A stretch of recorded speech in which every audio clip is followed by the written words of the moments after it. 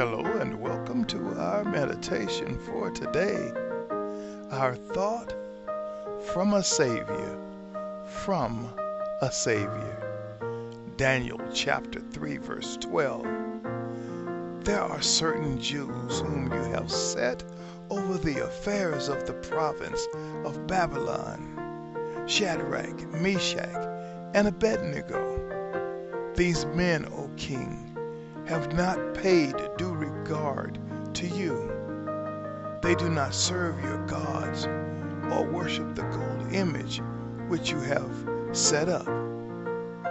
Shadrach, Meshach, and Abednego were three young men caught in the web of a pagan nation's immoral laws.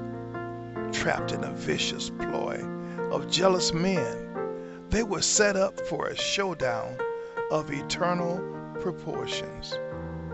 With God's guidance, Daniel helped the king remember and interpret his dream.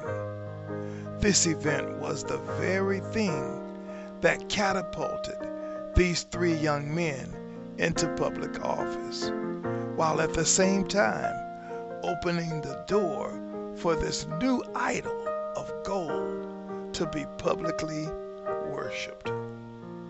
Sadly, after hearing from God, the king did not consult the Lord about how to put into practice what he had learned.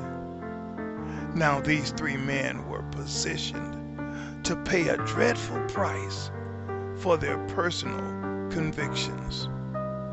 When challenged to recant and bow down, their personal values guided their actions in a righteous way, rather than justifying unfaithfulness to our God.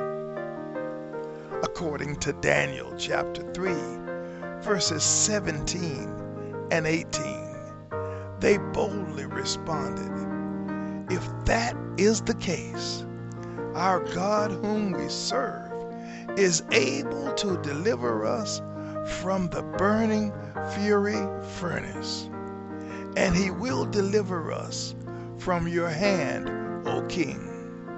But if not, let it be known to you, O king, that we do not serve your gods, nor will we worship the gold image which you have set up."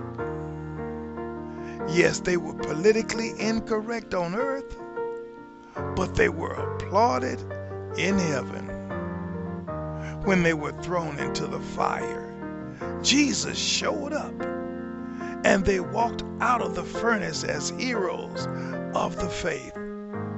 Nevertheless, true believers are willing to pay a personal price for their beliefs. The fabric of true belief, exemplified by these three men, is the only fabric woven on heaven's looms. It is a garment to be worn at all times by those who willingly put on the whole armor of faith.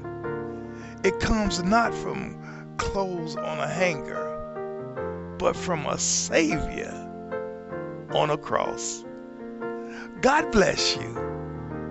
Be encouraged today.